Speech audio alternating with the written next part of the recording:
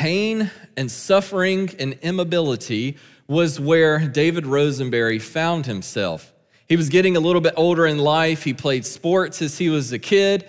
And then he got to a place where he was losing mobility in his shoulder. He couldn't lift his shoulder to dress himself, to put his clothes on.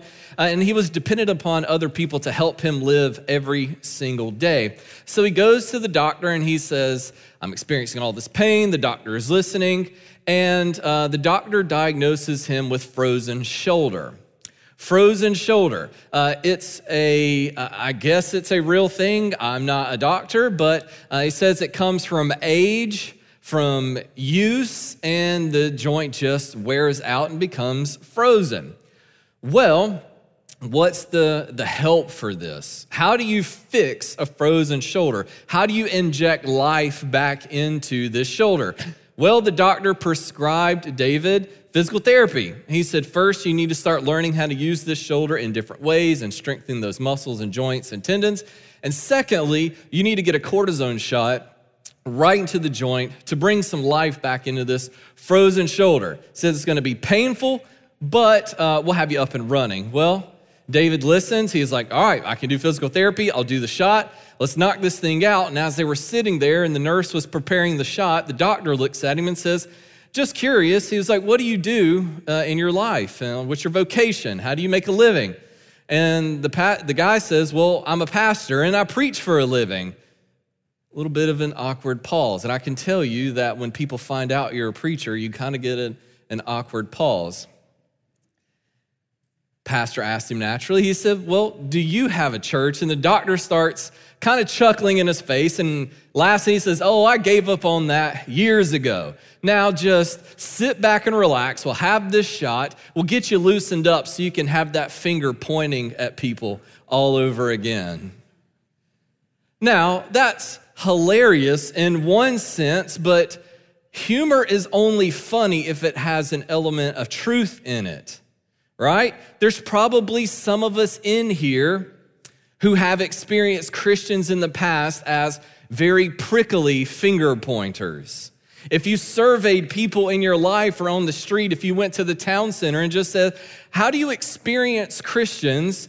You might get some response of very judgmental finger pointing. It begs the question, how in the world did we get to this place? How is this the experience of the world as they view God and his church? The church isn't the building, it's us. How did we get to this point where we have been reduced to finger pointers, judgmentalists, prickly, kind of hard to get along with people? If God is one full of grace and love and holiness and mercy and justice, and we live out of that abundance in our lives as a derivative of who God is, why is the world's experience with Christians like that? It makes us ask, if God is full of grace and we live out of that grace, if we're saved by grace, how does grace change us? We should be changed by grace. And this is what this text is all about this morning. How does God's grace change us? We're going to answer that in two ways. We receive grace and we share grace. We receive grace and we share grace. We see how we receive grace in verses 1 and 2. Look with me there. It says, I will give thanks to you, O Lord, for though you were angry with me, your anger turned away that you might comfort me. So God's angry, his anger turned away, we're comforted. And then behold, God is my salvation. I will trust and will not be afraid, for the Lord God is my strength and my song, and he has become my salvation. Now, if we think back to Isaiah 6 a few weeks ago, we saw what happened there. Isaiah encountered God in his holiness. Woe is me, I am undone. I am a man of unclean lips. He felt the weight of his sin against God's perfect holiness. It rattled him to his core. He was completely undone because of his sin, because he knew that sin in God's presence is destroyed. He felt that weight and that fear of God's holiness and his sin, but God's grace cleansed him. He was forgiven, and he was sent on mission. Now, if you think about this, you're wondering, where did God's anger go? How do we get from God's anger to this song? Because this song, what we have in Isaiah 12, is a song. It's the response to God's anger being turned away. This text in Isaiah 12 is a response to that little shoot that God promised that would come up and the knowledge of God would go before the earth. How do we move from God's anger to this point of God's beautiful grace? Well, Isaiah, through this text, is teaching us that we will all have an individual response to our sin with God the same way he did. If you've received God's grace, you will in your life come to a point where you realize, like Isaiah, that God is angry with you. There is a point where God is angry at your sin. God hates sin. And when you turn to God for mercy and forgiveness, his anger is turned away. But we have to ask, how does God turn away his anger? Does God flippantly look at your sin before you trust him through faith? Does he just flippantly say, I'm just going to just move away my anger from him? All right, I'm just going to move it away. Their sin is so bad against me and so cosmically evil that now that they're trusting me, I'm just going to just throw away that sin like it never happened. We have to ask, how do we get from this place where God's anger is turned away, where he's our comfort and salvation? Where does that anger go? You see, God is holy. And God can't just sweep our sins under the rug. His holiness dictates that he deals with our sin accordingly. But here's what grace means. God provides a solution for our sins. He provides a solution. And this solution is a sacrifice. And we see this all the way through the Old Testament. So if you think back through the Old Testament times, you see these places of animal sacrifices. What in the world is happening there? Do they just really enjoy killing animals? No. The whole point was God's people realized who God was. They realized their sin, and this sacrifice was a temporary means for God's anger to be poured out on the sacrifice and not on their heads. So they did this all the time, and they were saved because they trusted in that sacrifice to be a sufficient payment for their sins. But it was temporary, and they did it over and over and over and over. And as you start to read the Old Testament, you see that every time they had these sacrifices, they knew it was looking forward to something greater. You read through the Psalms, there's always this anticipation of there's coming a sacrifice and a Messiah who's going to do this, and we could end this entire sacrificial system. That's God's grace saving people through a sacrifice. Are y'all tracking with me here? God has been saving sinners through sacrifices from the beginning of time. The people were saved not because of their works. They were saved because they trusted in this sacrifice.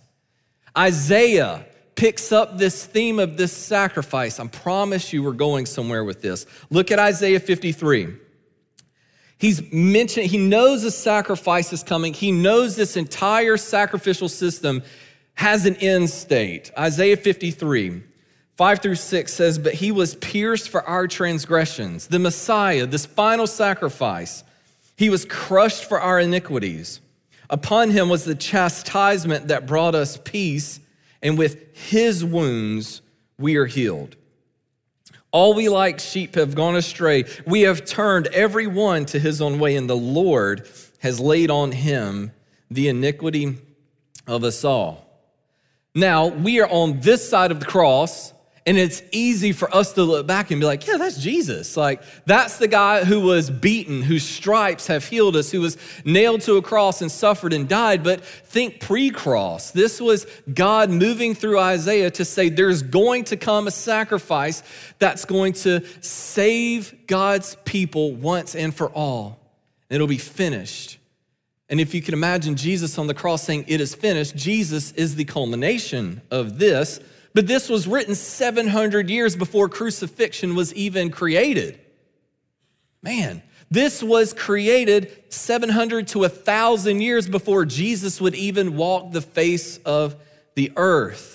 God, through Isaiah in this text, in this song, is saying that God has always had in mind the desire to pay for the sins of his people. God is a God of absolute grace and mercy, and everything he does is the outpouring of his love for his people. This entire Old Testament, the entire text that Isaiah is talking about, he's telling his people that God is going to bear his own wrath on himself. God is going to take the punishment of his people on himself. And if you're thinking about God, Catechism says, God is a spirit, infinite, eternal, and unchangeable, right? So how does this infinite, eternal spirit bear in his body our sins? We know how he did this because he came to us in the person and work of Jesus. Look at John 1:1.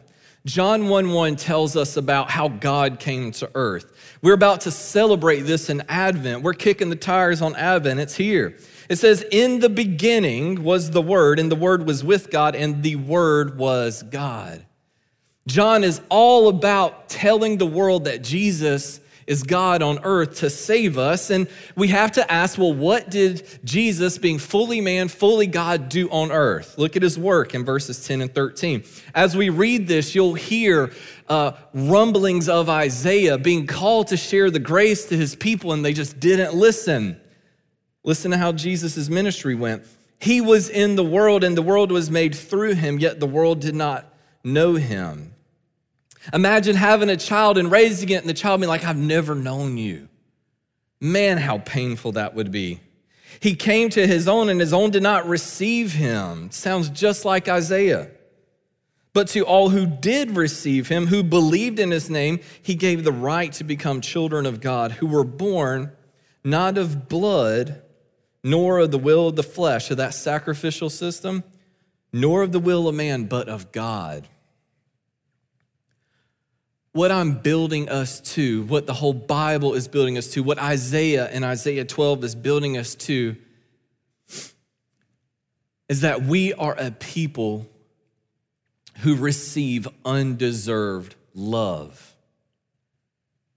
We are debtors of grace. God, I almost want to do a pop quiz. How often have you heard it said that God loves me just as I am? And we would nod our head like, I guess, yeah. That's actually false. God doesn't love us as we are. God loves us despite how we are. God knows what he's getting in this interchange with us. Jesus knew what he was getting into when he came to save us. He would be tortured and killed and beaten for our fickle, momentary affections.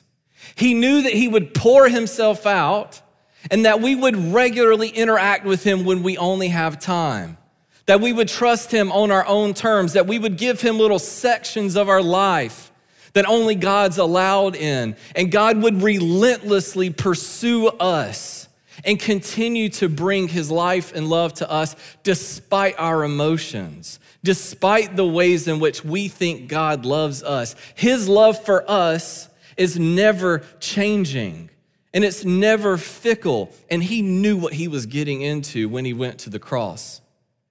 He knew how challenging of a people we would be. He was saving all the people that Isaiah was writing to and pouring his life out to say how good God is.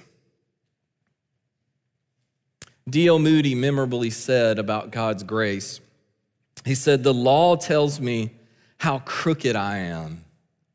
Grace comes along and straightens me out."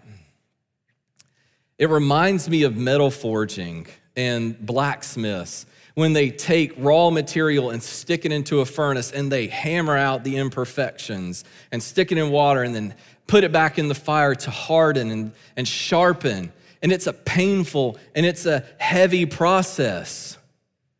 And the question before us becomes, do you realize that you are like that raw material that God has to labor over and over and over for, that you are a work in progress, that your sins deserve to be punished, but God in his mercy allowed you to trust in Jesus to be forgiven?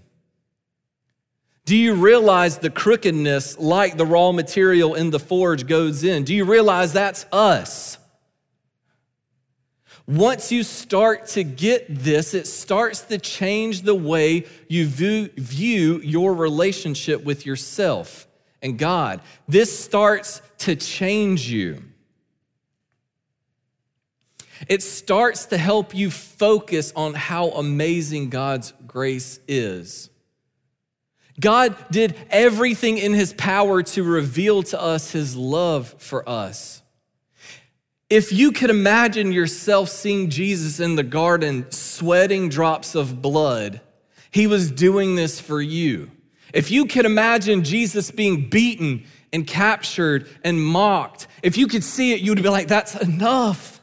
Come on, man, I got it. I've got this. I know you love me, Jesus, but he said it's not enough. If you get the torture he went through to earn our love, that starts to change the way you view God and you view your life and you view the suffering that we experience in this world.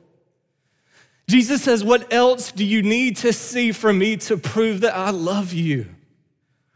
Because when you go through seasons of suffering, it's not that God's turned his face from me, but he's saying, I've been there. I know what you're going through. The loss, the pain, the brokenness, the sadness, the abandonment, people backstabbing, people lying, things failing you constantly. God, it's not that God's not there. God's right there with you in it.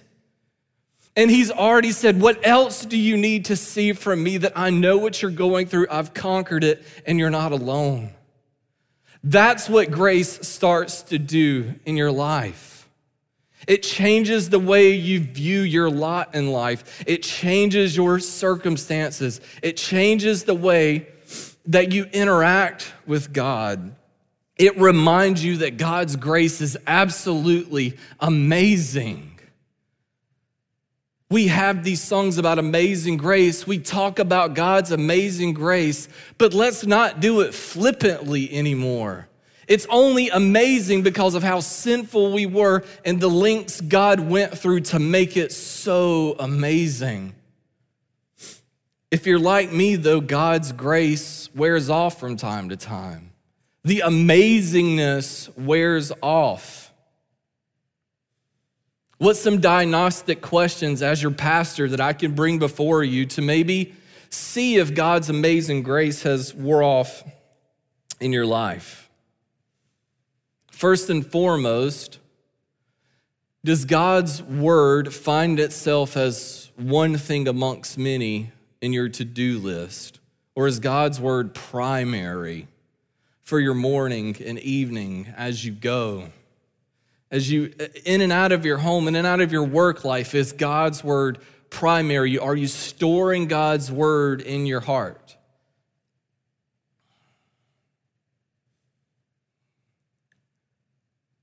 Another way to see if God's amazing grace has worn off in your life is, what does your repentance look like? If you get how beautiful God's grace is, you want to repent. You want to get this off of my shoulders. There might be some of you that are carrying around significant trauma and pain and brokenness and suffering. Some of you, maybe even later in life, your things are coming to mind that you didn't realize happened in your youth, or your parents may be aging, or you may be towards the end of life, whatever the case may be, and you're carrying around burdens that you are not intended to carry on your own. If God's grace is not amazing in your life, you're never gonna let anyone in. You're gonna close yourself off and stay away from people. You're not gonna allow yourself to feel emotion with God. You're never gonna let anybody in to love you. I'm not saying broadcast your brokenness to the world, but one or two people that you know who have big enough shoulders to weep with those who weep. You know those safe people in your life. If God's grace isn't amazing, you won't even lean on those people. If God's grace has worn off in your life, you're going to be critical of yourself. You're going to beat yourself up. You're not going to have grace for yourself. And you're going to want to self-medicate through whatever the case may be. It could be vegging out in front of the TV. It could be overeating, whatever. Fill in your vice. If God's grace isn't amazing to you, you are going to crush yourself. And naturally, you'll crush other people. You might ask, well, how in the world does that amazing grace help me with this? If you realize what you've been saved from, if you realize how terrible your lot was in your sin before God and the lengths that God went through to save you and to love you and to care for you and to be patient and gentle and kind with you, then you'll want to spend that time with the lover of your soul in your life. If somebody was here right now in this world that was loving you that way, you would say, that's my top priority in life, is to be with that person and to bring my group of people, my little tribe with me to that person. They love me that well. That's how it starts to change you. You have grace with yourself. You have grace with other people. You don't hold yourself or others to a standard that you'll never be able to live up to.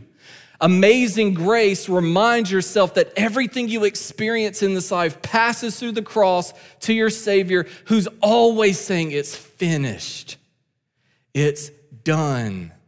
I'm here with you and for you.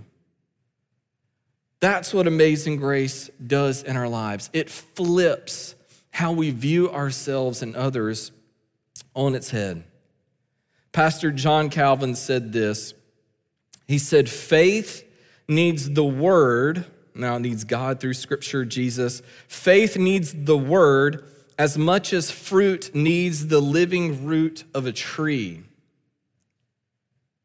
You can imagine what fruit off the tree starts to look like. It has some life for a time, but it starts to rot and decay, typically from the inside out. If you've ever broken into a rotten fig or bitten into a rotten fig, we had figs growing up, it's the most disgusting thing in the world. It's horrible. On the outside, you're like, I'm about to tear this thing up. You get into it, it's disgusting. What does decay look like in the Christian life? It starts slow. It starts real slow. You start to back away from people and things. You start to back away from your time with God. Your relationship, your personal relationship with Jesus starts to deteriorate. You start to become more and more critical of yourself and other people. The fruit of the Spirit, love, joy, peace, patience, kindness, goodness, just all those, they start to minimize and decay. And then you turn in and hard and prickly. And you start to find out that life doesn't emanate from you. And you start to try to bring life through all these other means. And all the meanwhile, you've got your Savior who's saying, I'm here for you. I am your source of life. What's the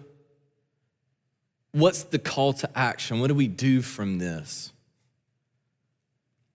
My encouragement is to spend time in the Word, learning more and more and more about the one who loved you so much he would die for you.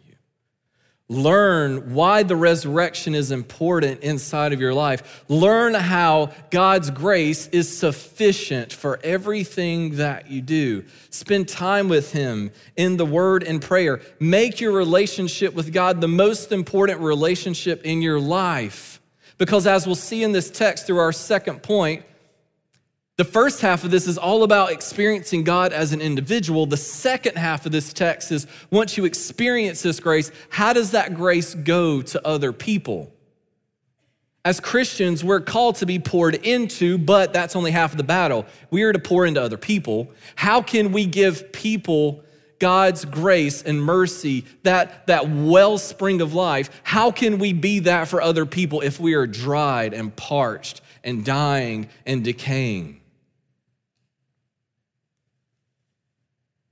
You find Jesus in His Word. You find what His grace means in His Word. That's my encouragement for us all. When you spend time in His Word, His grace will change you, whether or not you realize it or not, and then you'll start to share it with other people. And that's our second point. We talked about how grace changes us. First, it does it internally, and secondly, we share it with others. Look at verses 3 through 6. In verses 3 through 6, the language moves from, like Isaiah, one person experiencing grace. So like Isaiah, he experienced personal grace. And then Isaiah's response was, after God said, who will go out for us? Isaiah said, me, I'll go out. He was sharing it with other people. So this text moves from experiencing grace personally to experiencing it as a church with other people. It leaves us and goes to others around us. Look at the text. It says, with joy, you will draw water from the wells of salvation. The you there is plural. We need like a southern translation of the Bible where it's got a bunch of y'alls in there. With joy, y'all will draw water from the wells of salvation. And you will say in that day, give thanks to the Lord, call upon His name, make known His deeds among the people. So you're seeing it's affecting other people. Proclaim that His name is exalted. Sing praises to the Lord, for He has done grace gloriously. His anger has been turned away. Let this be made known in all the earth. That's the Isaiah 6 from this little shoot. The knowledge of the Lord will go amongst all the earth. This is a song from that. Shout and sing for joy, O inhabitant of Zion, for great in your midst is the Holy One of Israel. What's happening in this text is grace is overflowing people.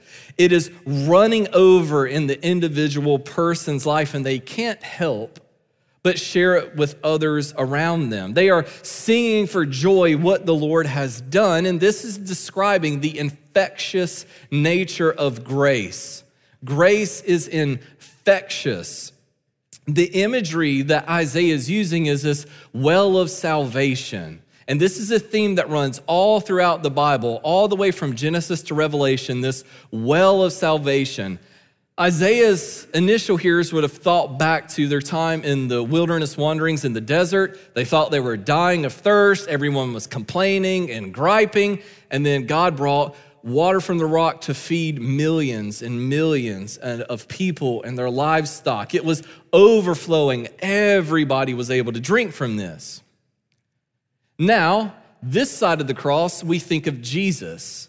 And we think of Jesus' interaction with the Samaritan woman in John chapter 4. As we look back, we see that Jesus was the fulfillment of Genesis 1, the Spirit hovering over the face of the waters, all this imagery of the water feeding people, this well of salvation in Isaiah 12. All of this is moving to Jesus. And we see this in John chapter 4. He met the Samaritan woman. So this is a woman who was outside of the Jewish way of living, worldview. She was off limits. She was by herself. She was working. And Jesus came straight to her and met her with grace. This entire scene in John chapter 4 that we're about to dive into is bracketed with grace on grace on grace. Look at it. In verse 13, as they're sitting together, he's sharing with her life and love. He's sharing with her eternal life, and he tells her, he says, everyone who drinks of this water is going to be thirsty again. So the Samaritan woman was there to draw water. She was there doing work, and Jesus uses this illustration with her.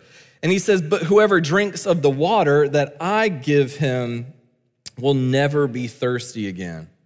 The water that I will give him will become in him a spring of water welling up to eternal life. You can feel this text and this song from Isaiah coming to life in Jesus. And what was her response? This woman was, by Jewish standards, she was living a very licentious lifestyle. She didn't have many rules with her body and how she was engaging with other people, right? She was so off limits that no one would be in proximity with her. But Jesus comes to her full of grace and meets her where she's at. Her response to Jesus' words was, give me that water. I want that water, Jesus. And guess what? He doesn't say, well, let's not even talk about your lifestyle. That's kind of awkward. We'll kick that down the road for a little bit. No, she wants the water. And he's like, well, let's talk about how you've been living. And he's not finger pointing and wagging at her. It's all through this realm and lens of grace. And he offers her forgiveness. He offers her relationship. He offers her himself. And what was her response? Look at verse 28. So the woman left her water jar. She just stopped working for the day. She clocked out. And what did she do? She had an individual response. She saw grace. She saw her sin.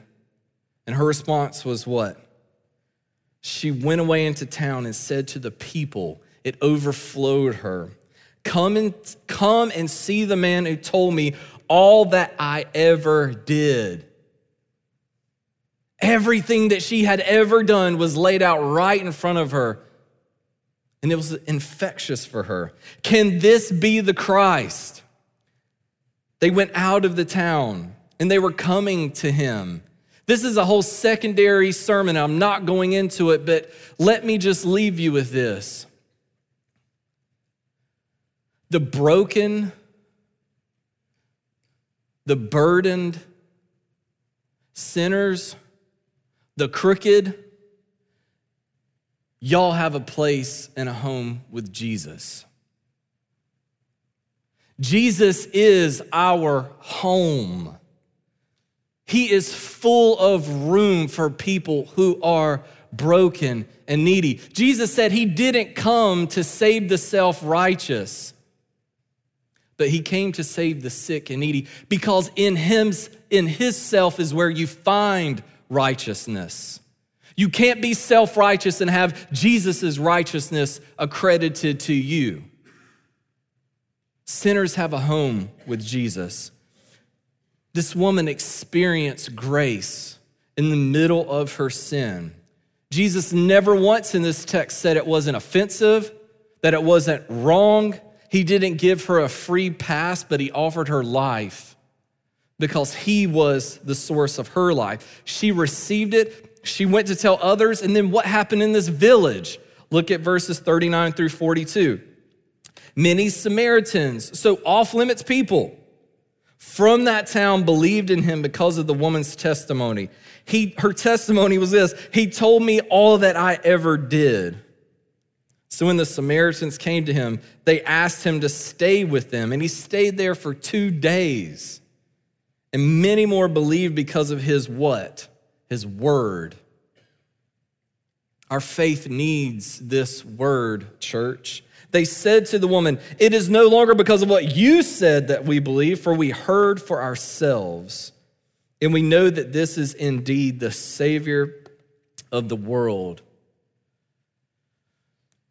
Church, God is the giver of second chances, and third, and fourth, and fifth, and millionth chances. God is a God of grace because of the person and work of Jesus. And this changes everything for us, even from a very microscopic level to a very grand level. Let's talk microscopic for a minute. When's the last time you looked at somebody you cared about in your life and you just asked them, how are you experiencing me?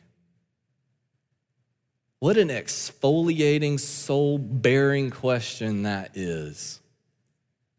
When's the last time you asked your kids that, your coworkers, your spouse? When I do pre-marriage counseling, I always tell them, write this down, ask each other, how are you experiencing me? You're asking for your sins to be laid out before you. But what God's infectious grace does is it allows you to hear the truth of how people experience you, and you find your identity is in Christ and not in your sin. If Jesus is your identity, you can hear the ways in which you're hurting, harming, you're distant from other people, you're relationally closed off. You can hear these things as painful as they are, and you can hand them to the Savior and say, I'm not even arguing back here. God, change me. That's what drinking from the well of salvation continually looks like. It changes the way that you even buy groceries. Two different ways. I was a bag boy for years, but it changes the way you do groceries. When you go and you pull something off of the shelves, do you know how long bag boys and stockers have to front shelves all the time and block inventory? Whenever you pull something off the shelf, grace just says, I'm gonna move the next one up so I can save he or she a little bit of time. Not only the way that you front shelves for people, but you're like, I'm gonna buy extra groceries this week because I know my neighbor just had a baby, or somebody's going through a divorce, somebody's dealing with a funeral, somebody's dealing with life. I'm just gonna make extra dinner and invite somebody in my world to dinner with me. And if nobody shows up, then I'm just gonna go to the neighbor's door and say, hey, we made extra blank food. And if y'all have never had Alan Marsh's food, go get friends with Alan Marsh because he makes the best food. I always hope Alan has extras for me, right? Grace changes the way we view our lives. It removes the ability for us to just live in maintenance mode. Grace makes us get outside of ourselves because Jesus left eternity with the Father, Son, and Holy Spirit, came to our war-torn world, took on flesh like us, got outside of himself to save us and show us mercy and grace. And as people who are debtors of grace, it should build in us that same response to other people. It doesn't mean adding a new program into your life. It's just I'm going to think deliberately about where God has me so that I can love other people well, because I want people to experience the same grace that I've had. You can't give what you don't have. So who's pouring into you, church? Who in your life do you trust who's been there and done that? Who in your life is bringing with you during whatever season you're in and pointing you to Jesus? And secondly, who are you doing that with on the other end? Our lives are meant to be this rhythm of being poured into and then pouring out to other people. So how does your life look like right now? Are you so busy and so stressed and so maxed out? Is there no margin in your life that you're putting off things to think about in the prime of your life? Because I've sat alongside deathbeds with many people. Nobody at that moment is like, man, I wish I would have bought this and this. I'm glad I had that. They say, I wish I would have done more with my life. What margin are you creating for ultimate things in your life? You need this well of salvation being poured into you 100%, but you also need to be pouring into other people. No matter where you are in your relationship with Jesus. You're always the bigger brother and bigger sister to somebody. And somebody's always going to be your bigger brother or big sister. And we need to be poured into to pour into others. Do we get that? If you're like me, you're like, I don't do this well. I fail at this. I'm maxed out. I am not creating this margin. I've never even thought about living like that in my life. Welcome to the club. This doesn't let us off the hook for being debtors to grace, but all it does is it forces us back to the fountain of grace. It says, Jesus, I'm failing to live like this. Forgive me, equip me, and send me on mission. Mission doesn't mean going to another part of the world, but it means everybody in my sphere of life, what's something, Jesus, I can do today to show them grace? What's something that I can do with myself and show myself grace? Because when you receive second chances, you're more prone to give them to other people. And I'll close with this story. Sarah Lindegarden was a wife and a mother. She had 4 children. The youngest was 17, and the oldest, I don't remember her age, was a little bit older. The 2 oldest daughters both had husbands and children. The daughters lost their husband. She lost her husband. None of them had enough life insurance to care for each other, so they all came together, lived in one location, and Sarah was pretty much by herself feeding and caring for all these children and grandchildren that were living with her. She had the same grocery list every week, do the same meals that she was doing to make her money go as far as it could. Well, the economy, as you all may have experienced, things have gotten more expensive. And last year, she was at the self-checkout line at Walmart, and she was checking out her groceries. And she sees, I've got more groceries left. I know how much cash I have, and I'm already at budget. I've got to feed these people. There's no me putting these groceries back. So what does she do? She fake scans them, puts them in the bag, puts it in her cart. All the meantime, the Walmart employees are watching her do this. The cameras are watching her not scan these grocery items, and she's turned to just full theft, right? They pull her aside, and they're like, ma'am, I need you to come with us. She has a granddaughter with her who has exceptionalities, and this child is scared. She's crying. What's happening? Are we in trouble? She gets in the room. The police meet her there. Everything's falling apart. And Officer Wagner talks to her, what's going on? She's like, well, I was putting these groceries in my cart, and I knew I couldn't pay for them. So he runs a background check on her. Comes back, Sarah has no criminal record. She doesn't even have a speeding ticket. What in the world has caused her to get to this place? Officer Wagner asked her, tell me what's happening here. And she says, well, I've got all these children. I'm a widow. My 2 oldest daughters are widows. The money is running out. We can't afford groceries the way that we used to, and I've got mouths to feed. I made a mistake. As he was writing the ticket and hearing this, he has 1 or 2 decisions here. Does she get law? Does she get grace? Being a Christian himself, experiencing God's second chances, Officer Wagner balls up the ticket, throws it away, and out of his own pocket, pays for her groceries. Helps him load them up in the car and sends her home. She's floored. She can't believe it. About 2 hours goes by. She's had this wonderful experience of grace. And sure enough, guess who comes knocking on the door? Officer Wagner. And if you've been let off the hook before, there's this air of is this too good to be true? Somebody's even come back and get me for this one. She sees Officer Wagner decked out in all of his gear. There's a crime scene van in the driveway that he's driving. And she is absolutely panicking at this point. She's like, get the groceries, bring everything out. Everybody's scared. It's like, how can I help you? Am I here to go to jail?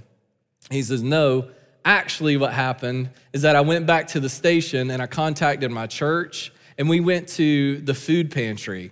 They loaded up the CSI van with fruits and vegetables and meat and showed up to the house to feed all of these people. And they were happy to give her this gift. Look what her response was. Bring it back. I don't deserve it. I committed a crime. All she could focus on was how much of a failure she had been in this moment.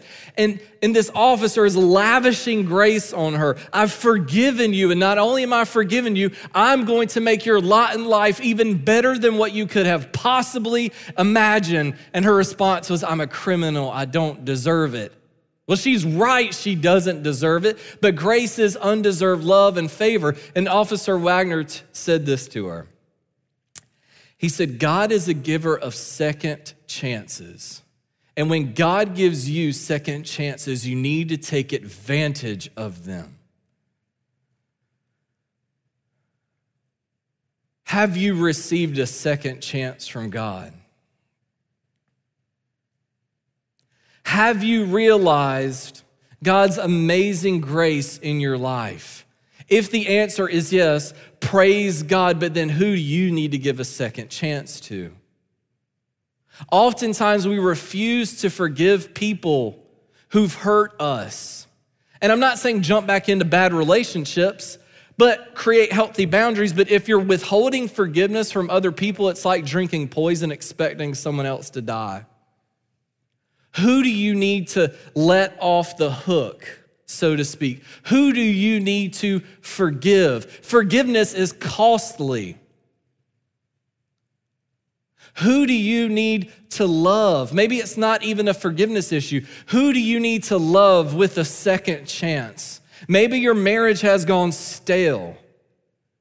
Maybe your relationship with your coworkers has fallen flat. Maybe people in your family you've grown distant from, maybe old friends. Whatever the circumstances are, what second chances do you need to offer in your relationships? For some of you, second chances look like, I've sinned against you in this way, forgive me. You told me how you experienced me, forgive me. Repentance not only is turning back to God, but it's praying for new obedience. So when you receive second chances from God, are you taking advantage of them? Are you availing yourself to God's mercy and grace? Are you quick to confess your sins to God, to other people, and are you quick to forgive others? Remember, God's grace is an endless fountain that you can come and drink from day in and day out, and He's always got more than you'll ever need. Take advantage of it. Watch yourself change. Watch the people around you change. Let's pray. Father, you are a giver of second chances, third chances, millionth chances. I have failed you, Father, in so many ways. And yet when I turn to you, you're always gentle. You're always kind. You're always warm. You're always welcoming. You remind me, Father, what it took for me to be forgiven. And Lord, you always gently bring me back to you. Father, would that overflow us and into other people? Would it affect the way that we do little things? Would it affect the way we do big things? Would it affect the way that we spend our time, the way we spend our money? Would it affect the way that we love people around us? We don't do it for our glory, Father, but for yours, because all those are opportunities for us to tell other people how great you are. Holy Spirit, magnify your greatness and your love of Jesus' life, death, and resurrection in our lives. Magnify that now, Jesus. We pray in your name. Amen.